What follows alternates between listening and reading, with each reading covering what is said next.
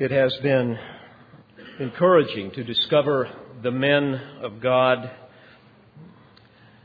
that we find in the New Testament, those that were chosen to be the divine emissaries of God's truth, the elite force that He chose to establish His kingdom in the hearts of men.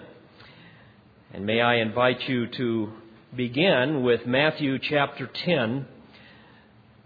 Matthew chapter 10, and we're going to look specifically at one of these men today.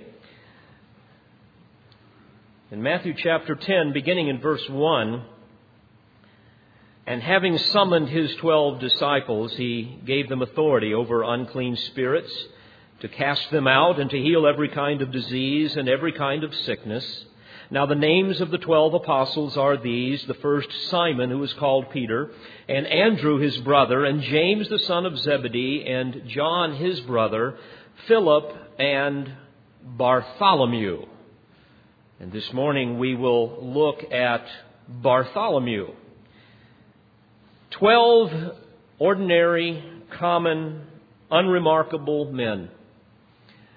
Men that were fraught with the same besetting sins as all of us. We have seen even thus far that some of them were impetuous, some were proud. They were really all hard-headed. Some were cowards.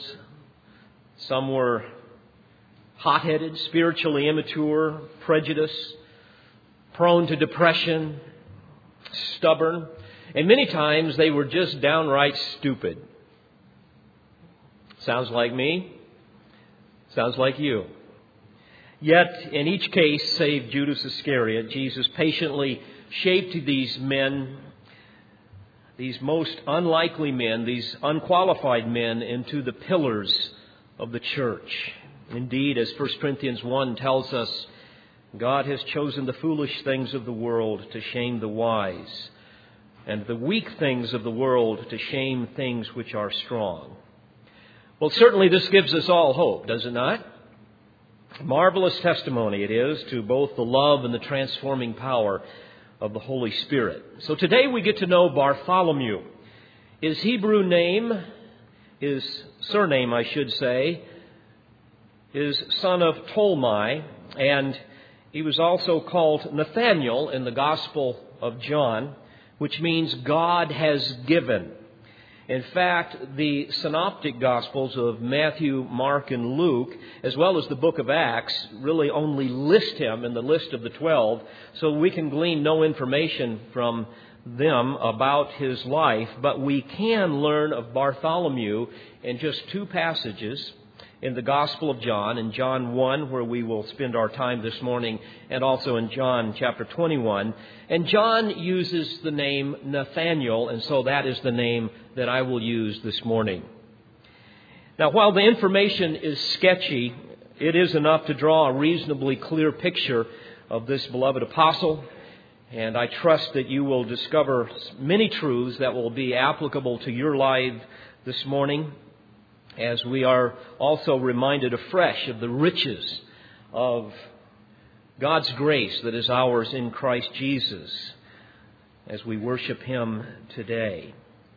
In the list of the 12 apostles found in John 21, in verse 2, we read that Nathanael was from Cana in Galilee, a town very close to Jesus' hometown of Nazareth. And Cana, as you will recall, was the town where Jesus performed His first miracle, turning the water into wine.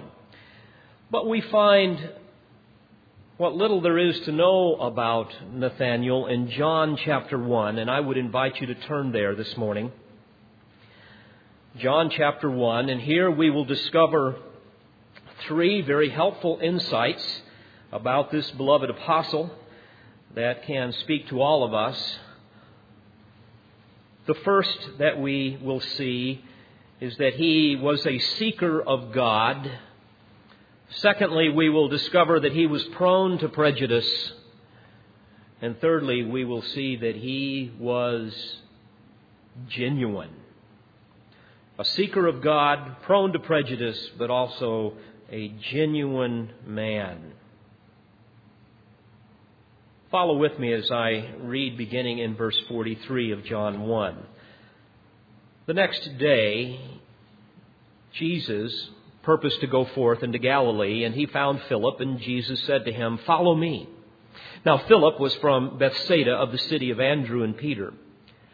Philip found Nathanael and said to him, "We have found him of whom Moses in the law and also the prophets wrote, Jesus of Nazareth, the son of Joseph." And Nathanael said to him, "Can any good thing come out of Nazareth?" Philip said to him, "Come and see." Jesus saw Nathanael coming to him and said of him, "Behold, an Israelite indeed, in whom is no guile." Nathanael said to him, "How do you know me?" And Jesus answered and said to him, "Before Philip called you, when you were under the fig tree, I saw you." Nathanael answered him, "Rabbi, you are the Son of God. You are the King of Israel." And Jesus answered and said to him, "Because I said to you that I saw you under the fig tree, do you believe? You shall see greater things than these." And he said to him, "Truly, truly, I say to you, you shall see the heavens opened and the angels of God ascending and descending on the Son of Man." As I reflected upon this text, one of the things that stood out to me is that, first of all, Nathanael was a seeker of God. First of all, think of the context. Philip, remember fastidious Philip, as we studied a few weeks ago, the obsessive, hyper-organized process person. We see that Philip sees Jesus, understands who he is, and follows him, and then he goes, according to verse 45 here, and he finds his friend Nathanael. And evidently they were best friends. We see that their names were listed together in all of the lists in the Gospels. Plus, early legends in the church, in the early church, depict them as close companions. And Nathanael was probably, I would surmise, a very easygoing, patient, kind type of a guy. He would have to be in order to survive Philip's everything-by-the-book personality. Someone has well said that perfectionists make themselves and everyone around them miserable. So certainly Philip was bent towards that, and therefore I would believe that probably Nathanael was a man that was patient and kind and brought balance to his friend's life. But notice what verse 45, the last part of the verse, goes on to say. As Philip speaks to him, he says, "We have found him of whom Moses in the law and also the prophets wrote."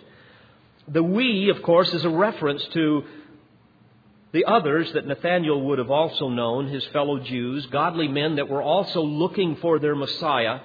And we know from this context that it would have been Andrew and Peter and James and John, who had also just found the Lord Jesus. I should say he found them. And then John the Baptist, earlier in the text in verse 36, tells these men, "Behold the Lamb of God." And so now Philip runs to find his dear friend, and he says, "We have found him of whom Moses in the law and also the prophets wrote." Now, folks, can you imagine saying that to someone today that does not know Christ? Think about it. Such a statement implies something of infinite importance. What it implies is that Nathanael was seeking the Messiah. He was looking for the Savior. He was a seeker in the true sense of the word. And his search was guided not by human wisdom. It was not guided by the philosophies of the world. It was not guided by some mystical intuition. It was not even guided by logic, but it was guided by the revealed word of the living God. Now, it's important for you to understand, Nathanael was not a believer in Christ. He was just now meeting him. But he was a believer in God as his Savior, as the justifier. Think about this with me for just a moment. We know that according to 1 Corinthians 2:14 that the things of God to the natural man are foolishness. The The natural man does not accept them, that text tells us. They are spiritually discerned. They have no capacity to understand truth. And so therefore, only a person who hates their sin and loves God will be one that is searching for truth from the Scripture. And we see this with Nathanael. And so Nathanael, we could surmise, had been justified by faith prior to this.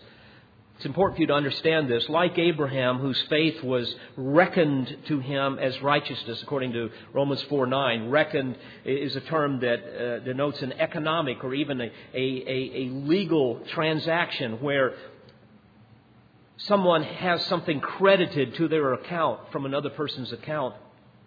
And so like Abraham, whose faith was imperfect, Nathanael was a recipient of divine grace, and he was justified by his faith in God's saving mercy.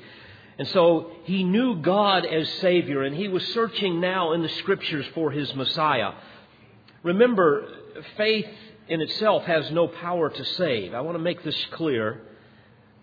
It is never the basis or the reason for salvation. Faith is a gift from God that provides the channel for redeeming grace to be bestowed. And so God had infused Nathanael with his own righteousness, because Nathanael knew that his righteousness could never save him. As Paul reminds us in Romans chapter 4, beginning in verse 4, "Now to the one who works, his wage is not reckoned as a favor, but as what is due. But to the one who does not work, but believes in him who justifies the ungodly, his faith is reckoned as righteousness." Now remember, the Jews of this day, including Nathanael, were still living under the old Mosaic covenant. They were waiting for something better, according to Hebrews 11, verse 40.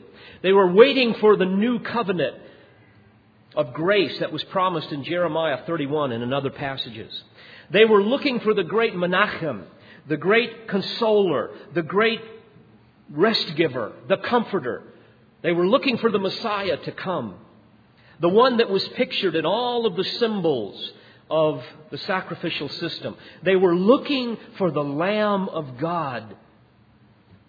So the righteousness of Christ was imputed to these dear people of the Old Testament era. It was imputed to them even before the Lamb was slain. Prior to the cross, the believer's sin was paid in anticipation of Christ's atoning work.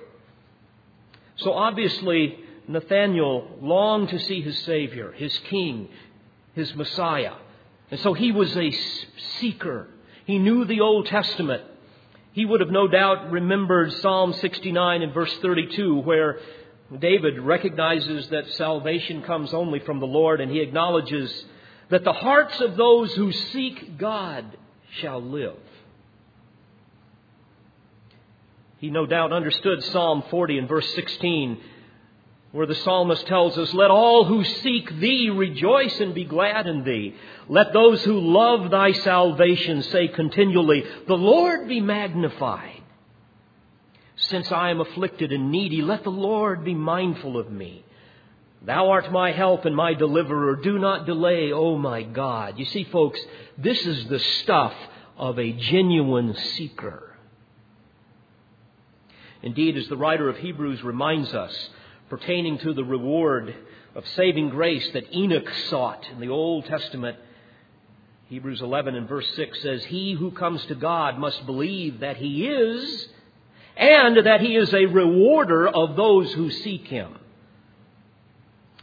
Now, why would anyone seek after God?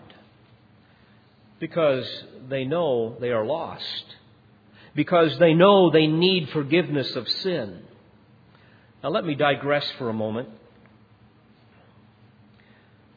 One of Satan's primary weapons in attacking the church today is to convince people that they're not lost. That they really have no need, therefore, to seek a Savior. And frankly, the raging fires of apostasy in contemporary evangelicalism are fueled by false teachers who convince people that Jesus is a blesser and a banker rather than a Savior and Lord. While others, like the incredibly popular and dangerous seeker-sensitive movement, do something a little different. They instead water down the gospel to attract crowds. And sadly, they are utterly oblivious to God's sovereign work of grace and salvation. And they wrongly assume that the gospel of Christ needs to be repackaged, because after all, it is too offensive in its purest form. So it must be diluted. And they wrongly, therefore, assume that the church needs to become more relevant to seekers. Well, folks, it all depends upon how you define a seeker. They fail to realize that their so-called seekers are not seeking salvation, they are seeking vindication. They're not seeking salvation from sin. They're not saying, oh, what must I do to be saved? I want to find a church. I want to find some people that can tell me, what must I do to be saved? Because I'm lost in my sin. But rather, they're seeking to be vindicated and exonerated, to have their sins excused. And they go to every imaginable effort to justify themselves in their own eyes according to their own standard. A standard which is systematically being lowered by those that would call themselves the church. And so people will come to church so that they can feel good.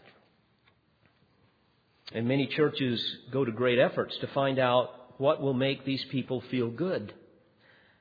Be sensitive to my felt needs. And don't offend me by exposing my sin and telling me that I'm going to be judged and that there's a hell and I can only make it to heaven unless I believe in Jesus. I just don't like to hear that type of thing. Well, folks, if that's their heart, they're not seeking. And as a result, churches replace exposition with entertainment. And the gospel is watered down to become more palatable, easier to swallow. And through the use of clever gimmicks to meet the felt needs of seekers, methodology takes precedence over theology in planning worship services. And frankly, folks, in all honesty, I don't believe that anything close to worship occurs in those places. The ruling philosophy is basically, let's become as much like the world as we possibly can in order to win it. Worship services, therefore, center around man and his needs, not God and his glory. A great example of that is one that we've discussed of late. I spent a great deal of time a few Wednesday nights ago explaining the dangers of the purpose-driven church. Rick Warren is kind of the author of that, and I certainly mean nothing against him. But certainly what he teaches, I think, is very dangerous. His new purpose-driven life is evidently selling 1 million copies per month. And of course, as you've learned before, as Jesus said in Matthew 7, there is a narrow gate that very few will find. And there is a wide gate that many will rush through. There is a narrow way and there is a broad way. And whenever you see hordes of people running through a gate, you can pretty well guess that it is a gate that will ultimately lead to destruction. Those books, which is really indicative of the false understanding of seekers, those books are filled with bad theology, shallow doctrine, verses that are out of context, unbiblical promises that are offered to all people without making any distinction between believers and non-believers. And frankly, it is an ingenious counterfeit. And folks, I'm warning you as your pastor, it is dangerous stuff. Sometimes it's not so much what is said that is bad, even though in places it's bad, but it is what is left out that is so dangerous. In the book, The Purpose-Driven Life, there's no discussion of the very heart of the gospel. There is no mention of the holiness of God, of the law of God, of the wrath of God, of the judgment of God upon sinners because they have violated God's law. No mention of hell. No mention of the reason for the cross, the sinfulness of man, the power of his fallen flesh. No mention of the need for repentance. There's no discussion of the cost of discipleship or of the sovereignty of God or living for His glory. The gospel invitation in the purpose-driven life, for example, is watered down to a point where the reader is merely asked to, and I quote, "Whisper the prayer that will change your eternity. Jesus, I believe in you and I receive you." End quote.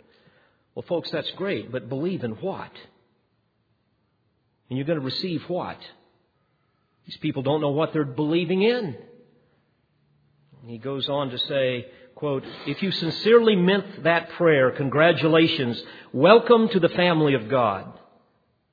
You see, folks, this is easy believism at its worst. This is the way to fill your church with tares. Instead of the emphasis being on the glorious truths of the gospel that have been eviscerated in an effort to somehow make it more palatable and less offensive, what you will read is a great emphasis on the love of God, good selfless image, being happily married and having a happy family, how to have spiritual success, how to have unity, and how to find personal fulfillment. You see, that stuff sells, but not to those who are seeking salvation from sin. Warren's advice in the purpose-driven life centers around, and I quote, refocusing your thoughts, joining a support group. And when he talks about what we would call the patterns of sin in one's life, it's redefined and reduced to simply, and I quote, a repeating cycle of good intention, failure, and guilt in which people need to be, quote, healed because they are, quote, sick. Warren admits that 3 of the 4 intended results of his book in the purpose-driven life are to reduce your stress, simplify your decisions, and increase your satisfaction. Dear friends, this was not the case with Nathanael. He did not seek God to reduce his stress, to simplify his decisions, and to increase his satisfaction, and to somehow find purpose in his life. He sought the Lord because he knew he was lost in his sins, and he was hopeless and desperate because of the condition of his soul. He knew that he had violated God's holy law. He knew that he deserved death and an eternal death. And he knew that he could not save himself. And so he sought after God for undeserved mercy and pardon. That's the stuff of a seeker. Philip did not come to Nathanael and say, "Nathanael, we have found him who will give us a good self-image, a happy family, spiritual success, unity, and personal fulfillment." That would have been utterly ridiculous. The gospel has been distorted in so many circles these days to somehow be a document that tells us how to find self-fulfillment rather than how to deny ourselves and take up our cross daily and follow Christ. And yet that was his invitation. In fact, in that very promise, or in that very text, God gives us a promise of suffering, not self-fulfillment. Follow me, even if it takes you to a cross.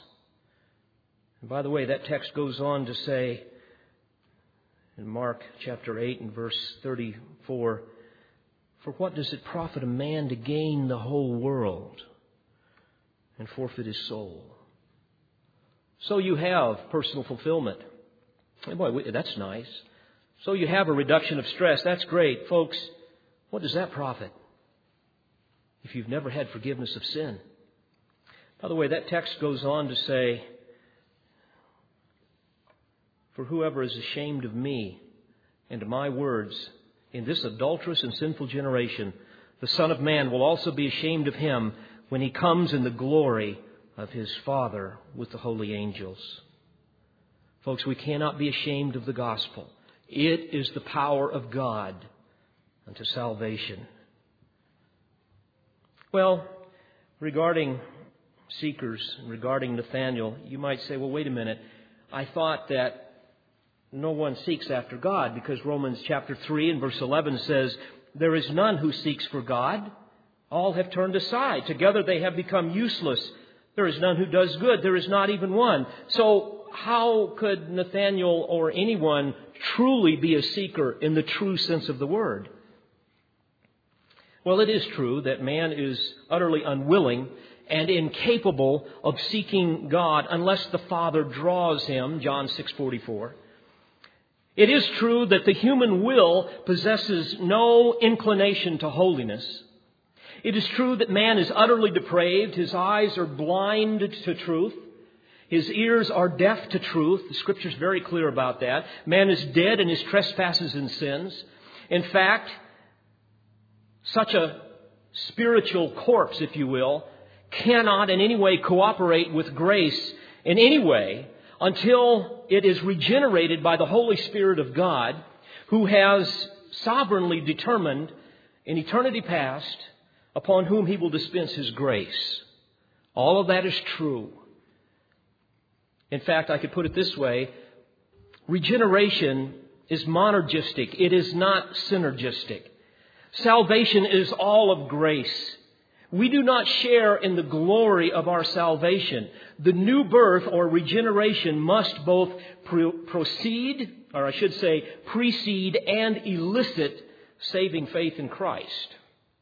Now, having said all of that, obviously this had happened in Nathanael and the others. Because as you think about it, because of what we see in this text with Nathanael, we see that the Spirit of God had breathed the life of regeneration into his rotting corpse of sin. And then by the power of divine grace of the Spirit of God, he was miraculously born again. And simultaneously with his new birth, he saw the sword of divine justice looming over his unholy head. And in the desperation of soul, he cried out, "Oh God, have mercy upon me, a sinner." And by grace alone, through faith alone, he was delivered from the kingdom of darkness and the wrath to come. And he was redeemed by the blood of the Lamb. And now, dear friends, the incarnate Lamb of God was standing before him. So Jesus reveals himself in the flesh to, first of all, Philip, who now comes to Nathanael and says, "We have found him.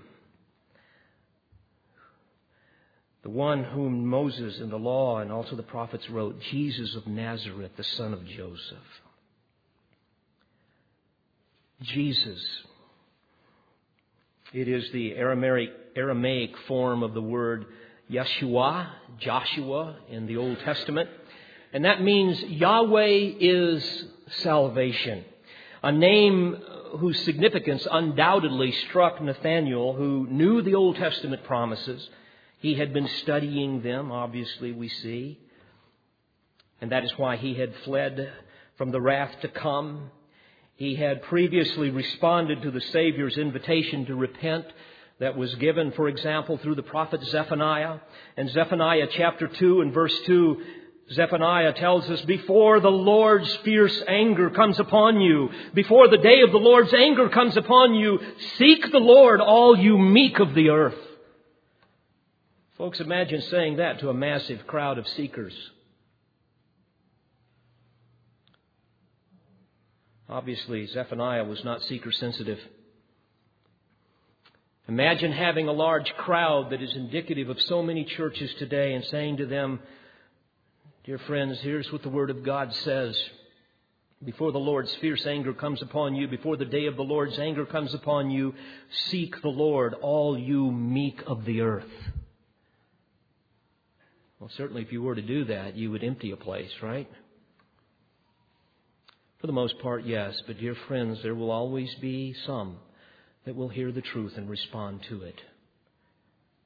So Nathanael was looking for his Messiah. He was a seeker of God, evidenced by his eager desire to seek divine truth found in the law and the prophets in the Old Testament. But also, we see part of his humanness here that is really indicative of all of us from time to time. Secondly, he was prone to prejudice. Notice verse 46. "And Nathanael said to him, 'Can any good thing come out of Nazareth?'" Like all of us, Nathanael had his biases, prejudices that are typically fueled by pride. That feeling of superiority that we all tend to struggle with. It's kind of funny when you think about it. Nathanael's hometown was in Cana, and it wasn't even as prestigious as Nazareth, which was down the road. Cana was really off the beaten path, or at least Nazareth was on a crossroad. You know, it's like somebody from Adams demeaning someone from Joelton, you know. And you will recall that throughout the New Testament, most all of the Jews scoffed at the folks from the region of Galilee, that whole area. They were the uneducated folks, you might say the rednecks of Israel. They were not the political and the religious elite from Jerusalem. In fact, throughout the New Testament, the apostles as well as Jesus himself were ridiculed because of where they were from in the Galilee. Remember the Pharisees in John 7:52 teased Nicodemus, saying, "Are you also from Galilee? Search and look, for no prophet has arisen out of Galilee." So that was the mindset here, and certainly that had worn off on Nathanael. Folks, we must all guard against prejudice. The way we can subtly resent others because their race is different, or their culture is different, or their educational background is different, or they're from some other denomination, or they have some other background or affiliation that we deem beneath us. We are constantly told, of course, to be discriminating with respect to Bible doctrine, to discern truth from error. But folks, it is a grievous sin to demean others merely because they are different from us. Frankly, the poisonous waters of prejudice are inevitably drawn from the wells of ignorance and pride. I find this from time to time. I was even talking with some folks this week who were told by other supposedly Christian people that they're going to go to hell because they do not use the King James only. Others have been told that they're going to hell because they've been divorced or because they don't attend a certain church.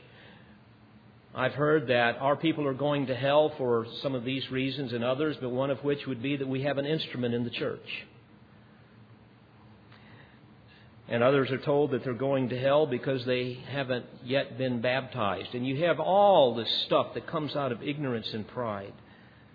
And it's really tragic, folks, when we immediately are suspect of someone's faith or their spirituality just because they come out of some religious tradition other than our own. So we need to be careful with that.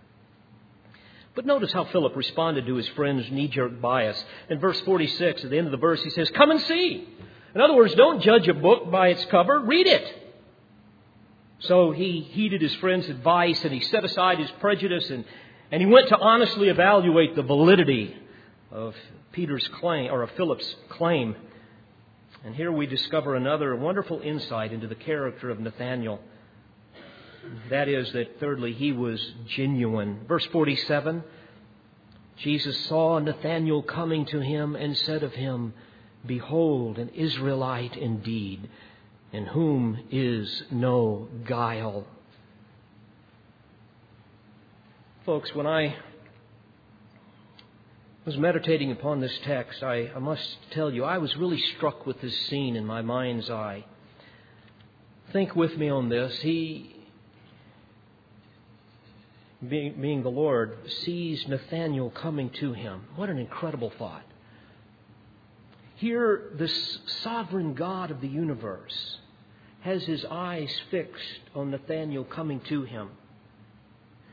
And folks, frankly, this is something that God had seen even in eternity past. He had decreed this moment to come.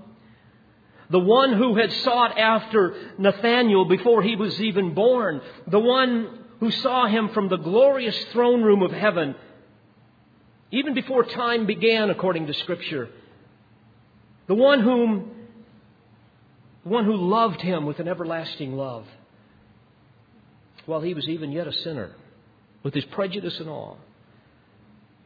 This very one now sees him at this point in time. And I think about the reality that here the very Messiah who had sought him with this irresistible force of saving grace was now looking at his adopted son through his incarnate eyes approaching. The lover of his soul sees his searching child walking towards him. Oh, child of God, doesn't this just shout to you the intimate love and involvement of our precious Jesus. It never ceases to amaze me. And beloved, think of this. Even as Jesus gazed upon Nathanael coming towards him, He has seen us as well from before time began. And He sees us even this very day. He sees us when we come to Him, and He sees us when we turn our backs upon Him. I think of Psalm 139, beginning in verse 1. O Lord, the psalmist says, Thou hast searched me and known me. Thou dost know when I sit down and when I rise up. Thou dost understand my thought from afar. Thou dost scrutinize my path and my lying down, and art intimately acquainted with all my ways. I'm reminded of Hagar's response. Remember in Genesis 16 and verse 13, she responded to God's promise to her regarding her unborn son Ishmael, and she said, Thou art a God who sees. Friends, may I pause here a moment? Do you realize that there are a myriad of eyes that watch us every moment? There are spirits, both holy and unholy, dispatched to observe our character and our conduct. It would even be safe to say that their eyes are riveted upon us right now. For some of you that have chosen to remain in the bondage of sin, it would be safe to say that you are probably being escorted here today by demons that do everything they can to ensure that you remain incarcerated in the kingdom of darkness, and make sure that the seeds of the gospel are plucked from you before they have a chance to germinate in your heart and free you from the bondage and the penalty of sin. And then, for those of us that by faith through grace have been saved, there are those holy angels that are watching us, I'm sure, right now. We know that according to Scripture, they rejoice at the news of one sinner that repents, but we also know that they remain forever vigilant to minister and to protect and to provide. Indeed, because of the love of God, untold hosts of invisible creatures attend to our needs in ways that we could never imagine.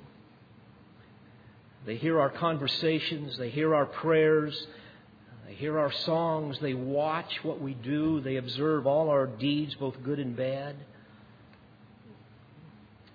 In fact, we could say, based on the Scripture, that myriads of angelic spirits, unseen to us, battle against the forces of the prince and the power of the air to keep the elect safe upon the paths of divine providence. Oh, child of God, here's what I want you to see.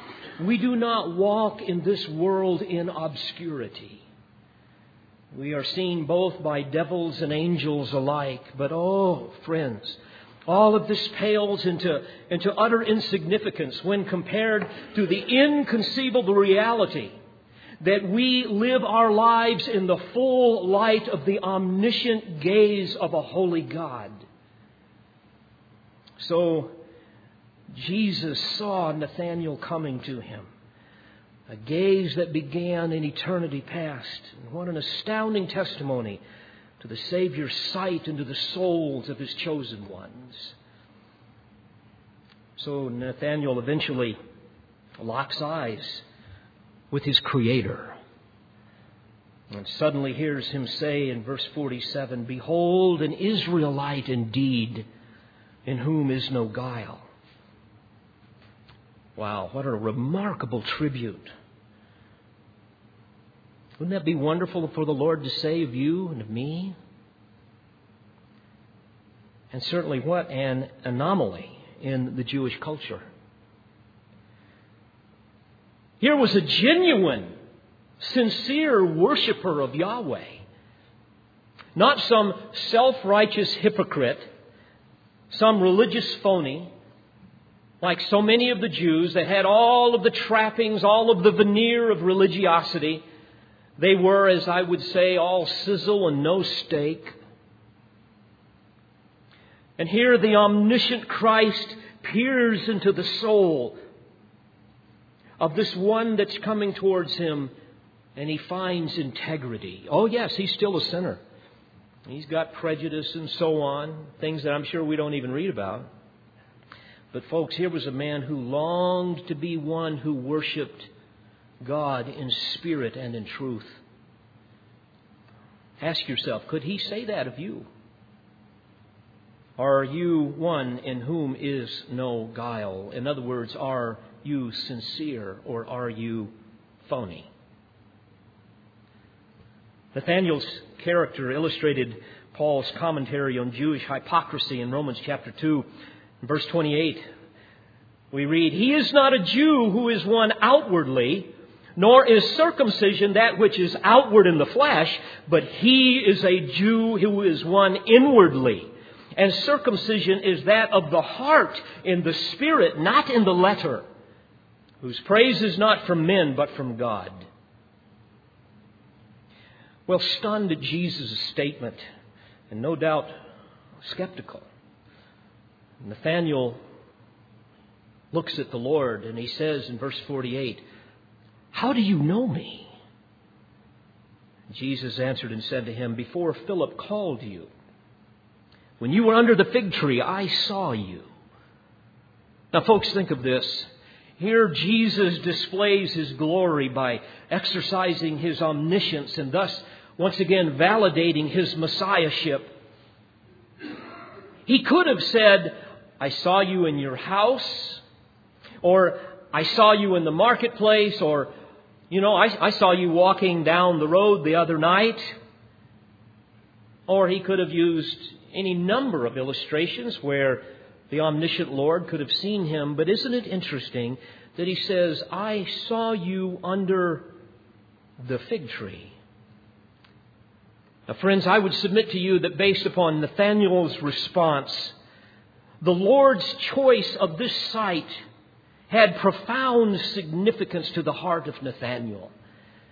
And I believe that it was under the cool shade of a certain fig tree where Nathanael routinely met with God alone.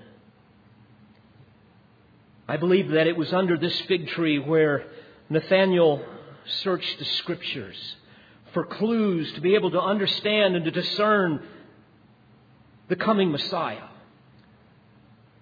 It was perhaps under this tree where Nathanael communed with God in prayer. It was probably under this fig tree that the Lord knew this would be where Nathanael would meet. This was his secret chamber where he would go to do business with the lover of his soul, to pour out his heart in confession and cry out for mercy, where his soul would overflow with doxologies of praise for undeserved grace. And now suddenly he realizes he is standing in the presence with the one with whom he has communed. And he says in verse 49, "Rabbi, you are the Son of God. You are the King of Israel." And frankly, both of those statements indicate his familiarity with the Old Testament messianic prophecies, which spoke of the coming Messiah in these very terms: the Son of God and the King of Israel. Might I also remind you that the primary emphasis of John's Gospel is to exalt the deity of the Lord Jesus Christ. And over again, as you read in the Gospel of John, he will demonstrate the fact that Jesus was, in fact, the Son of God. And now, once again, the inspired author underscores this glorious truth. "Rabbi, you are the Son of God. You are the King of Israel." And then in verse 50, Jesus answered, and he said to him, "Because I said to you that I saw you under the fig tree, do you believe?" Now, folks, I believe this is more a promise than a question. In other words, I think what he's saying here is, Nathanael, this sample of my omniscience that has convinced you of who I am is merely the beginning of what I'm going to show you in days to come. You believe in this? Just wait. You believe because of this? Just wait. This is a preview of coming attractions. In verse 50 at the end, he says, you shall see greater things than these. In other words, I will show you things beyond your imagination, Nathanael. I will show you miracles that will demonstrate my power over sin and over Satan and over disease and over nature. And all of these things will serve to strengthen your faith, even beyond its present capacity to trust in me. And then he goes on to say in verse 51, truly, truly, I say to you, you shall see the heavens opened and the angels of God ascending and descending on the Son of Man. This is a reference, of course, to Genesis chapter 28. You remember the story. Jacob was a lonely traveler. He was leaving the land of Canaan. He was in need of divine comfort. The sun was beginning to set and it was time to rest. And the text tells us that he found a stone for his pillow and he decided to lay down and he fell asleep. And in his sleep, the Lord spoke to him in a dream. And in that dream, he saw a stairway leading from earth to heaven. And there were angels ascending and descending on this stairway, or as some translations would put it, a ladder. And in that dream, we know that God was trying to encourage Jacob, to try to let him know that he was still on the throne and that he was intimately involved in the affairs of man. And that he was proving this to him by showing him in the vision that he was dispatching his holy angels going up and down to do his bidding, to carry out his divine decrees, reminding Jacob that he indeed was a Hesed God, a God that would be faithful to his covenantal promises. And he was reconfirming the Abrahamic covenant to him, that he indeed would give Jacob's descendants the land and the promised seed and the blessing. And as evidence of that promise, as evidence of that coming reality, he revealed his angelic servants going up and down, tirelessly involved in that glorious process. Now, God, knowing Nathanael's theological and biblical understanding, because he was a believer who was still searching the Scriptures to know more of his God, God therefore uses this Old Testament event in the life of Jacob to simply say to Nathanael something like this: Nathanael, even as I allowed Jacob to see a vision of my supernatural involvement in the affairs of men, to accomplish my sovereign will, so too I will reveal myself to you and you other men that are with him. But would you notice something? Would you notice in verse 51, there is no ladder? There is no stairway in this text like there is in Genesis 21. Only the ascending and descending angels. Why? Beloved, this is so important for you to grasp. Because the bridge between heaven and earth is now the Son of Man. You see, He alone is our access to God. He alone is our stairway to heaven. And it is through His power and His grace that God continues to accomplish His divine will in the lives of men,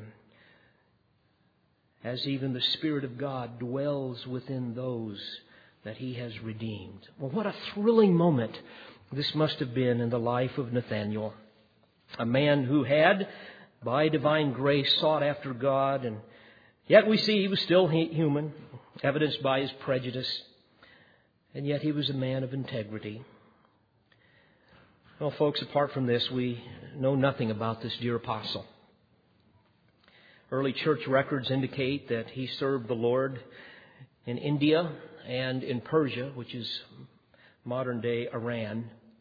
And there's a high probability that he spread the gospel possibly as far as Armenia.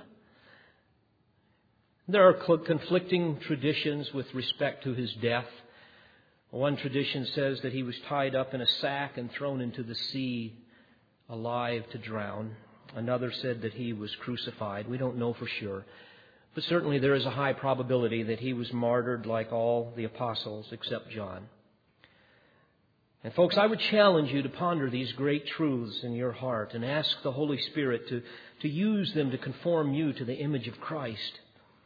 I would ask you to ask the Spirit of God to conform you and to shape your life as He did Nathanael's life. And if I could especially leave you with the thought, dear friends, He sees you as if you are the only object in the universe for which He should behold. He looks into your heart. He can look into the secret recesses of your imagination. Every secret sin is exposed in the full light of His holy gaze. And then finally, for those of you that are really living a phony life and you really don't know Christ, it could not be said of you, there is a person without guile. For those of you that don't know Christ, may I humbly say to you, as a minister of the gospel of Christ, believe on the Lord Jesus Christ and you will be saved, the Scripture tells us. Believe what? Believe that Christ died for your sins and that you could not save yourself, and that you have violated His holy law and therefore you deserve an eternal death. But by His grace, the Father sent the Son to die on your behalf and my behalf. He bore your punishment and mine, and His resurrection from the grave will guarantee yours. And when you believe these things in your heart, and you will confess your sin and you will confess Jesus as Savior and as Lord, and if He gives you the gift of faith, you will believe these truths and you will be washed in the blood of the Lamb. And you will trust in His mercy. And His love will be yours for eternity. And this day you can experience the miracle of the new birth. May I plead with you in that regard. Let's pray together. Oh God, thank You for these glorious truths. Lord, they stir our hearts with such holy affections. Lord, we thank You that in Your grace and in Your mercy You saw us before time began and You set Your love upon us. And then at the proper time You drew us with an irresistible compelling to Yourself. Oh God, how we thank You that our salvation is by grace alone, through faith alone. Lord, I pray that the truths that we have learned today will somehow move our hearts with a passion to be more conformed to the image of our precious Lord Jesus Christ. And Lord, I pray for those who are here still in the bondage of their sins. Oh God, sweep over their soul with such conviction that they will find no rest until they bow their knee to the Savior, knowing that they can do it now and receive grace, or they can do it yet in the future and they will receive eternal damnation. God, thank You for meeting with us today. We love You for Jesus' sake and in His name. Amen. We pray you've been edified by this presentation. You've been listening to Pastor, Bible teacher, and author David Harrell. For more information or to order additional tapes or CDs of Pastor Harrell's messages, please visit cbctn.org or call 615-746-0113.